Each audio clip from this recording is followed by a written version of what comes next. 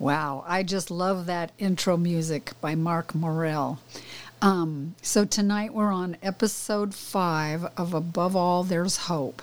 And I'm Jill Johnson. I'm here with Mark Johnson.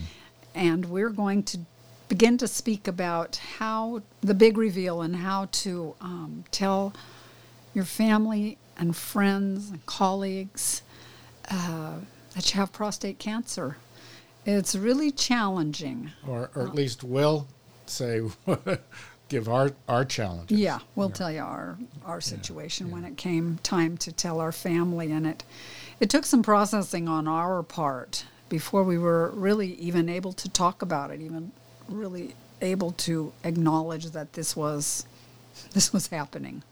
So with that said, we'll go on to the big reveal, telling my family and friends and colleagues that I have prostate cancer. Right. So before I do that, I wanted to do a little housekeeping as well. Sorry. Excuse me. Please make sure to let your friends and family know about this podcast so that you can join us in our efforts to help raise awareness. And one of the things that I wanted to say beforehand, this podcast, this particular episode will air initially in November, and two big events, men's health events, happen during the month of November. One of them is the Movember, and the other one is No Shave November. They're both really good, conscious or just raising awareness events throughout the month. It's kind of a challenge, though, for me, because I think it dilutes the message sometimes, and people, and actually people who should know, sometimes think that November is Prostate Cancer Awareness Month, which it isn't. That is the month of August. But I'll give you a little information about both of those initiatives. They do have some differences in their requirements from people who participate in them. The primary difference is Movember focuses on growing and grooming your mustache. Well, No Shave November, the participants are not allowed to shave any hair at all on their body. So that would include actually men and women. Movember is a month-long event which people are encouraged to grow their mustaches, just to kind of let people know. And it actually covers a lot more than just prostate cancer. It's some men's health issues in general, such as prostate cancer. That's what we're here for. Testicular cancer and mental health. Movember started in 2003 and has actually funded more than 1,200 men's health projects around the world. So that's been, a good thing, but then just kind of challenging, I think, in terms of really sending the message home for prostate cancer specifically. No Shave November was created in 2009, and that was 2 years after the passing of a person named Matthew Hill, who had struggled with colorectal cancer during the month of November 2007. Again, No Shave November is like I said, it's male or female initiative. It doesn't really matter, but the money that you save theoretically by not shaving is to go to the fight against cancer. So I just wanted to to let you all know that, and maybe clear up some misconceptions. Hold it. Putting on the brakes. I'm just about kind of cracking up over here. I didn't realize this was for women to participate in. Well, that's if you're going to do No Shave November. Well, No Shave November at my age. I'm 68. At my age, I don't have much body hair anymore. I don't have any hair on my legs. I don't have much hair underneath my armpits. But you know how old women get these long whiskers? Are they asking don't pick us? them out. Are they asking us to keep those for the month? I don't think so. No, don't pick them out. Oh, yeah, right. Yeah. Nope, I don't think I'll be participating in that. Thank you very much. Okay, well, you'll just have to think of something else to do.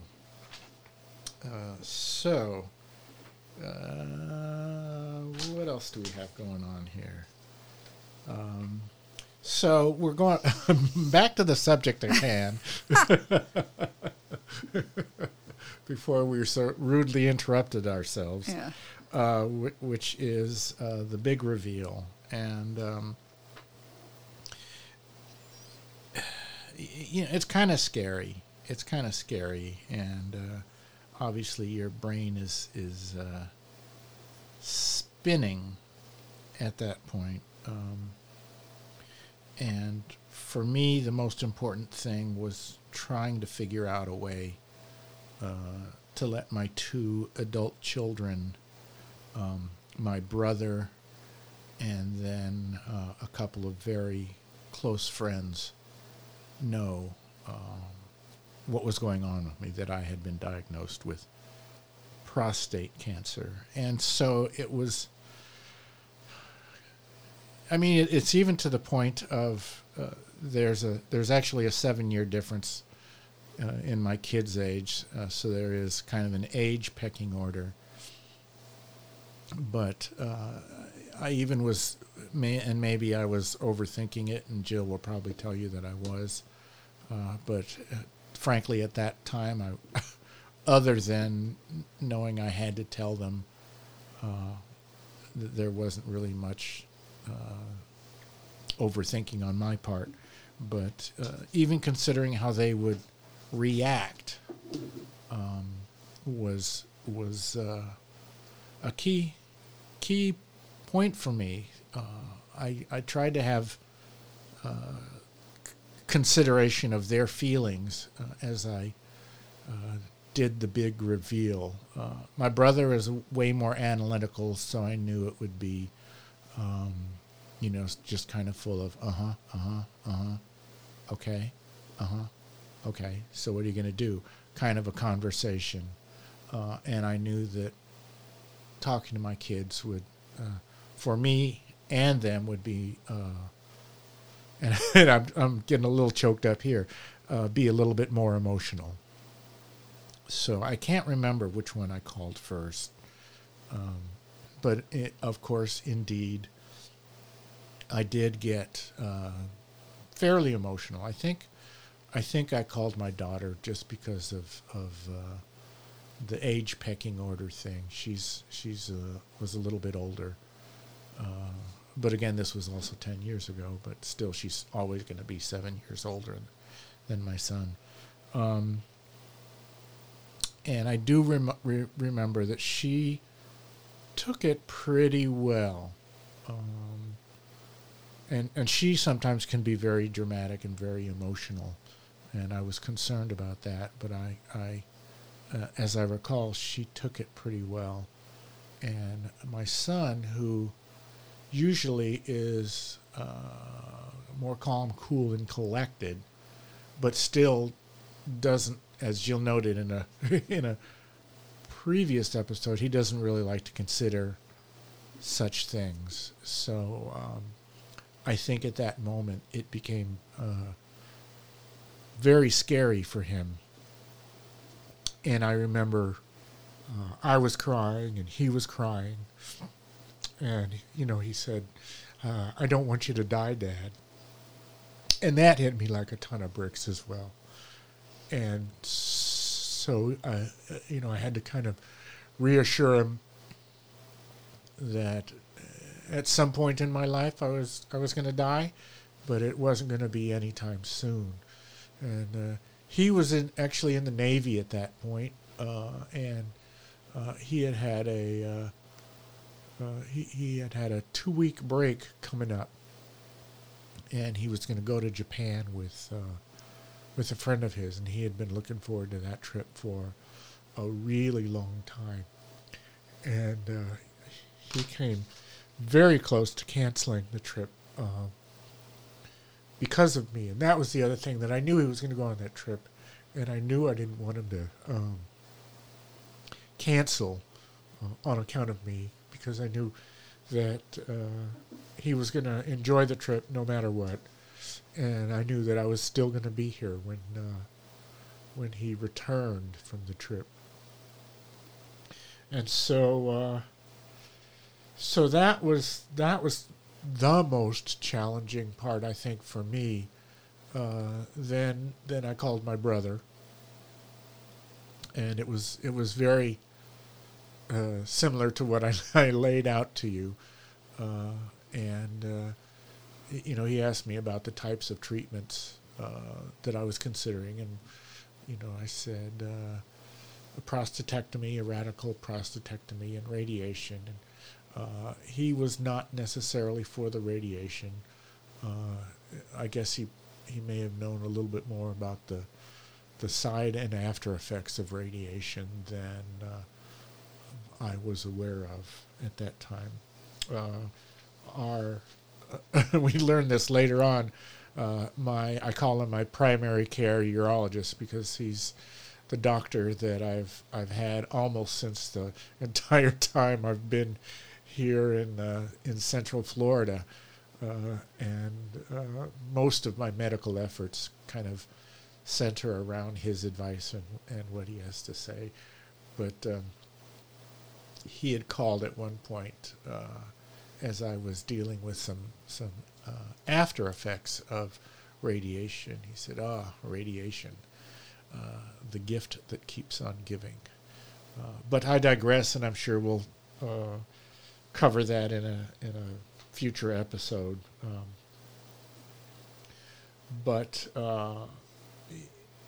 that's kind of how it went with my brother. And then I called my 2 dear friends in California, and they're older than, and they're friends of Jill's as well, and they're older than us. And Jill sometimes only partly in jest refers to them as my parents. They've always been very supportive of me and for me at times. Both of my real parents have not been here for many years. So, again, that was a little easier because they, of course they're saddened by the news, but they took a little bit more kind of parental role, I guess, and, wanted to know about the options, things like that. So then at that point it was it was like open the floodgates now, so we can let other people know. I remember at one point, actually, I was still working through all of this, and sometimes it was hard to focus, and sometimes it was, I wanted to tell them because I knew my behavior wasn't exactly the same as it was, a couple weeks before. And we were in a meeting, and it was a staff meeting or something, and some really trivial point was being just kind of beaten into the dirt. And I remember just kind of interrupting and saying very sharply, I don't have time for this, and not elaborating on it any further.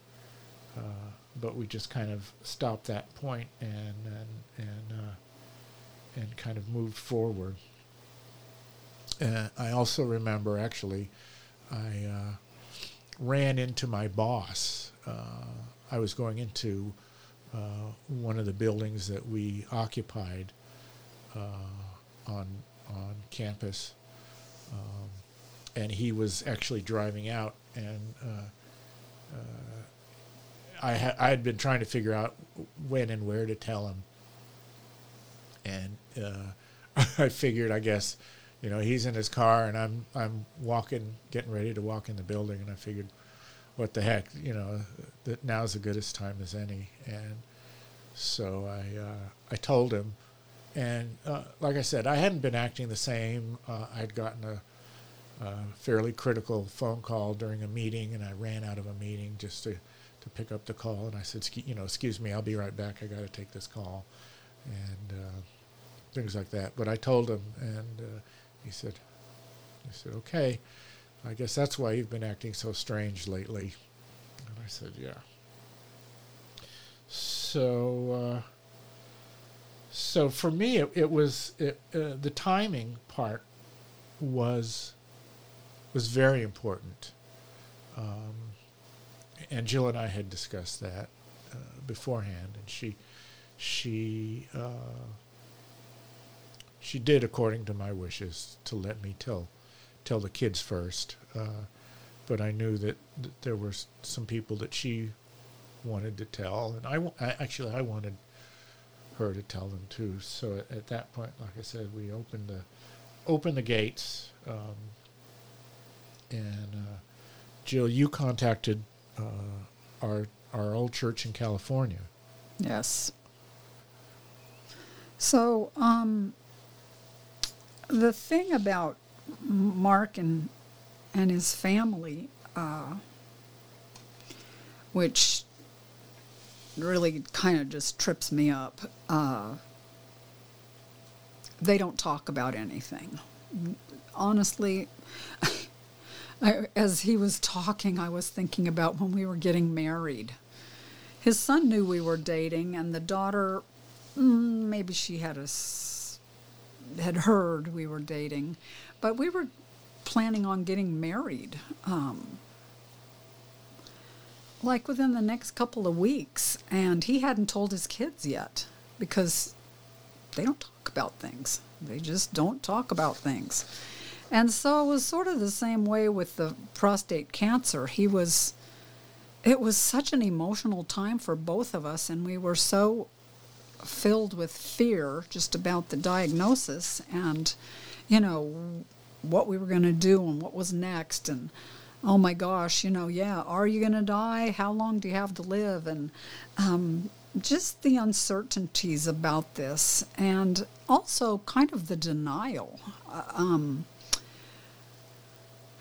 Sort of not wanting to admit, because if you admit it, then it's really real.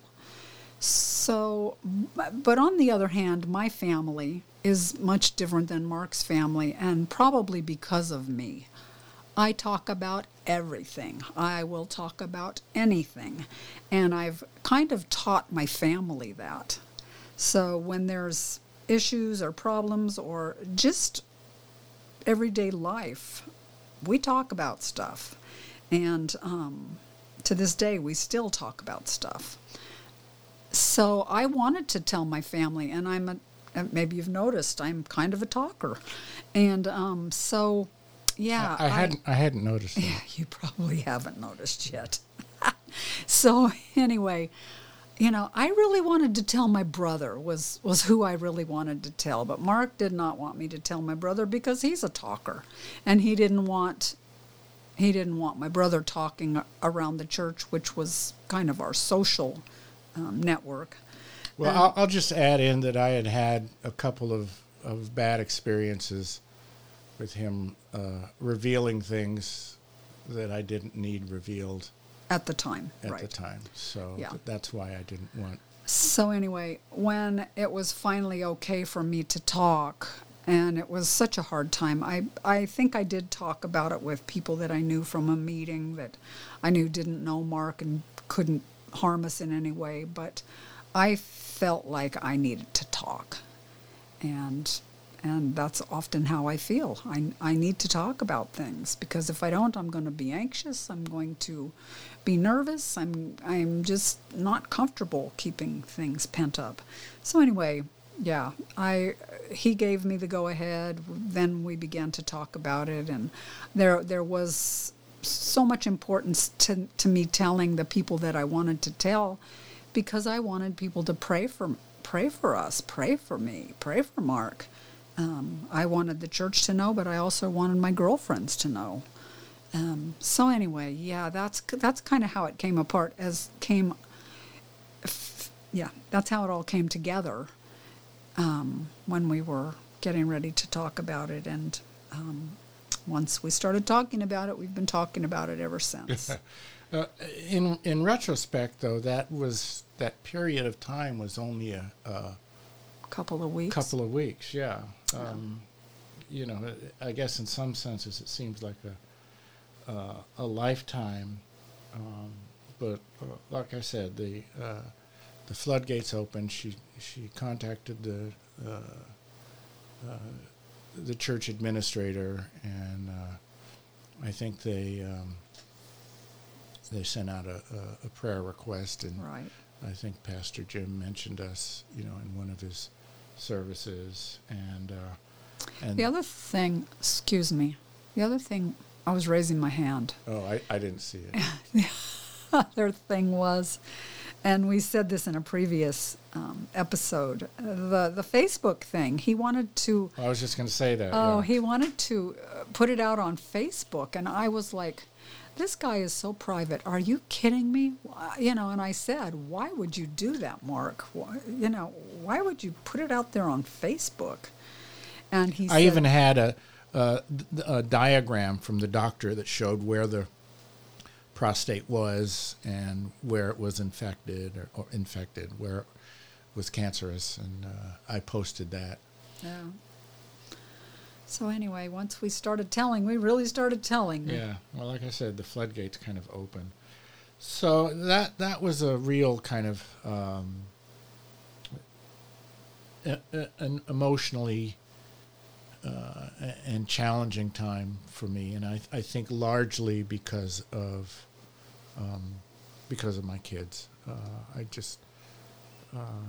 I'm raising my hand again. Okay. Yes, Jill, did you have something to say?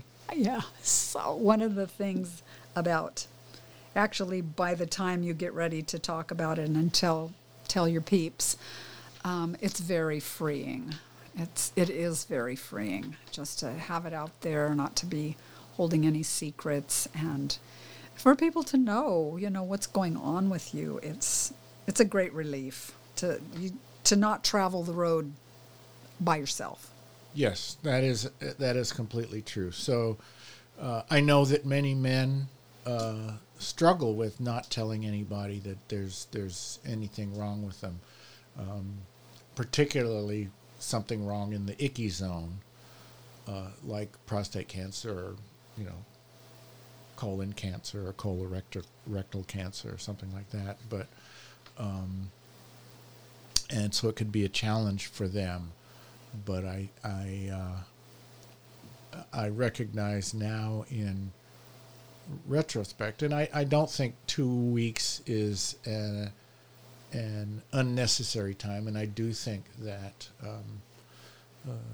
of course, like what I said, Jill respected my wishes, and I just figured it out. For me, timing is everything. That's kind of always been the thing for me.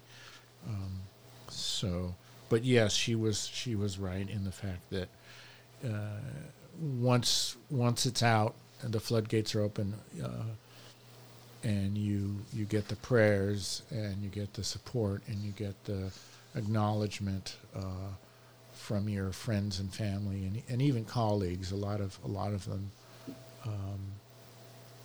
responded in very affirmative ways, and were at least consoling if there was nothing that they could actually physically do. So, I also said something about this in a previous episode about women. When we get uterine cancer or ovarian cancer or something like that. We tell about it. Or breast cancer. Or breast cancer. Which we talk we just about finished Right. Breast Cancer Awareness We talk Month, about it, and men don't do that. Men don't do that when they get prostate, because I think it's there's a stereotype about prostate cancer that's so scary to men, and a lot of it is just really the unknown. So anyway, the great big reveal is. So Jill and I were talking the other day about this podcast. We do that quite frequently. And she said, when are we going to get to the hard stuff? And I said, the hard stuff?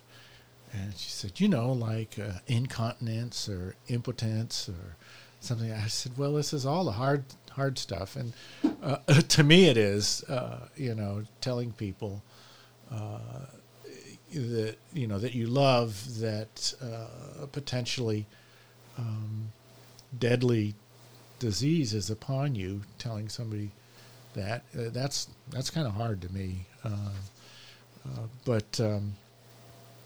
But yes, this is kind of going in chronological order of my journey, hence the title, My Journey with Prostate Cancer. And one of the things about this podcast and my journey is that I'm learning things and new things are happening to me. And I had in a previous episode a little segment that I called the soapbox, and that was about how professional sports does not support prostate cancer. Professional men's sports does not really support or acknowledge or help raise awareness for prostate cancer in any real way. There's a little bit thing with the MLB. So anyway, this particular episode of the soapbox is and one of my current dilemmas is the cost of medications. It's crazy. I am trying to get one of my key medications, which is called Erlida. It's manufactured by Johnson & Johnson, Janssen Oncology, and a month's supply of this medication is available for the low price of $16,000. With my insurance, I'm able to get it for the even lower price of $3,000. So in effect, it's, for me and our budget, it's unobtainium. We can't afford it. Even crazily discounted. And it's crazy to me why they would develop a medication that's supposed to help people, and usually at this point help people who are older, right? So a lot of us are on Social Security, a lot of us are on Medicare, and for whatever reason, they never connect the dots that, like, oh, gee, these people may not be able to afford these medications at the price that we set them. Now, obviously, they can set it at any price they want. It could be a loss leader or not. That's up to them.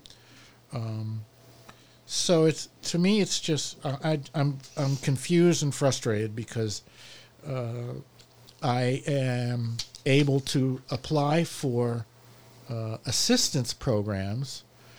However, two of the assistance programs that I applied for wanted my 2021 tax return statement, which was when I was working. So, of course, it's very different from now when I'm on Social Security. It's quite a bit different, and it's like I'm not gonna get approved because I made a lot more money in 2021 than I do now. And then Jill made a call directly to the manufacturer, and they said, oh, yeah, we have a program. And then 2 weeks after I got approved for the program, they sent me a letter and said, oh, for anybody that has insurance of any kind, including Medicare, we're discontinuing it for you. This program will only be for people who are uninsured. So we're kind of back to the drawing board, and for me, that's been a big source of frustration, anxiety, and I probably even anger, because this is, it's just, it seems crazy that they would want to do that. So now, Jill, I'll be getting off the soapbox and handing it back to you. Okay, I want to add a little bit to that soapbox too, because it's so frustrating. You know, we left a high-paying job and great benefit package, only to come into this Medicare system thinking that it's going to just be about the same. We're not even going to notice. Yeah, it was $30 a month when I was, right. That same medication was $30 a month through my employee's insurance plan. Employer's insurance plan. Yeah, so I'm on the soapbox also this week. Of course, concerned with this, but trying to get a tooth pulled. Oh my gosh, you'd think I was trying to get a tooth pulled. I am trying to get a tooth pulled. But the Medicare, dental plan, oh geez, they don't take it, they won't honor it. It's like, what do we do in this country with old people that need medical? I'll end there. Okay. And the last word. So for the last word, I'm going to say that the great reveal really is a great reveal. It's a great thing to do, reveal that you have an illness. Because going forward now, Mark will say, hey, did you know so-and-so had prostate cancer? Hey, Jill, I just found out so-and-so had prostate cancer. Or Jill, or I'll tell him, hey, Mark, you know who has prostate cancer? Well, before Mark started talking about this, or we started talking about this, we didn't know anybody who had prostate cancer. It wasn't spoken about. But once you reveal it and come out of the closet with it, you can start to have conversations. So anyway, that's my final word. Our next episode, that will be episode 6, is going to feature Dr. Carlos Alemany. He's our medical oncologist. He's a great guy. Should be a really good... Oh, yeah, we're really excited about that. Should be a great episode. He was very excited to participate when we asked him during our last visit with him. Yeah, so he's gonna talk to us, all of us, together on our next podcast. So the final word is be strong and persevere. And if you're so inclined, call on Jesus for help.